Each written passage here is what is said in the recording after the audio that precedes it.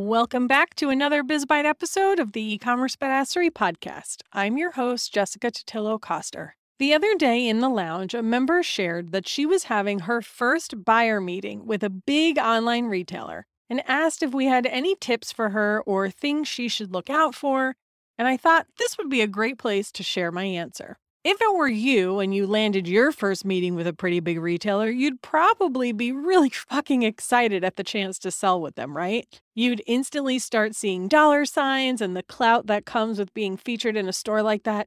It might even be your dream come true. But here's the thing. Working with large retailers isn't always all it's cracked up to be. Anyone remember when PaperSource claimed bankruptcy last year and screwed over a ton of small businesses? Now, that doesn't mean you should never do it. It just means you should be prepared. And that while landing a big wholesale account could be a total game changer for your business, you shouldn't do it at the mercy of your sanity or your bank account. Before we hop into my answer, let me be clear about one thing. What we're not talking about in this episode is how to pitch yourself to retailers, what line sheets you need, etc. Listen to episode 51 with Katie Hunt of Proof to Product for that. What we are talking about today is how you can prepare your mindset for this meeting and the boundaries you'll want to set for yourself and your business. So, the number one tip I can give you is to be willing to walk away if their terms aren't favorable for your business.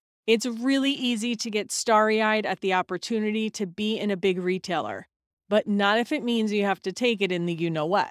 Honestly, this is a go-to for any type of negotiation, even new floors for your home. In fact, me being willing to walk away from a deal saved me about $5,000 to replace the floors in my new place. Just saying. Also, if you're going to manage the wholesale directly versus sending them through a platform like Faire, expect that they are going to want payment terms from you, somewhere between 30 and 90 days most likely. And depending on the size of their orders, please consider getting a factor or invoice financing company so you do not have to put out all of the cash to fulfill their POs.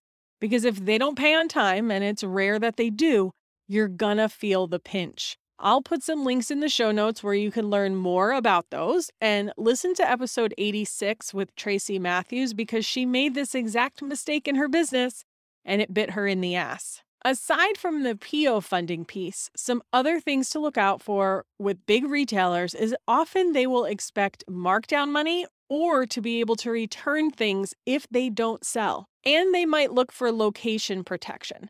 Now, this is going to be less likely if they're online only and is going to depend on the business, but it's something to be aware of. Essentially, location protection is they don't want their local competitors to also have access to sell your products because then it's not special. And last but certainly not least is there are two policies you're going to want to have in place before you sell wholesale. First is map pricing so they don't undercut you. What is the minimum advertised price they can sell your product for? And second are rules around bidding on your brand name in paid advertising, especially if you've built up a lot of brand recognition over the years. You don't want them snagging your organic search traffic or bidding up your own paid search marketing. And look, I don't tell you this to scare you or deter you, but I do want you to feel confident and powerful going into these meetings. At the end of the day, you probably need them more than they need you. But that doesn't mean you can't stand your ground and do what you need to do to protect yourself and your business. And that, my friend, is a wrap on today's BizBite episode. As always, thank you for spending your time with me today, and I'll see you on the flip side.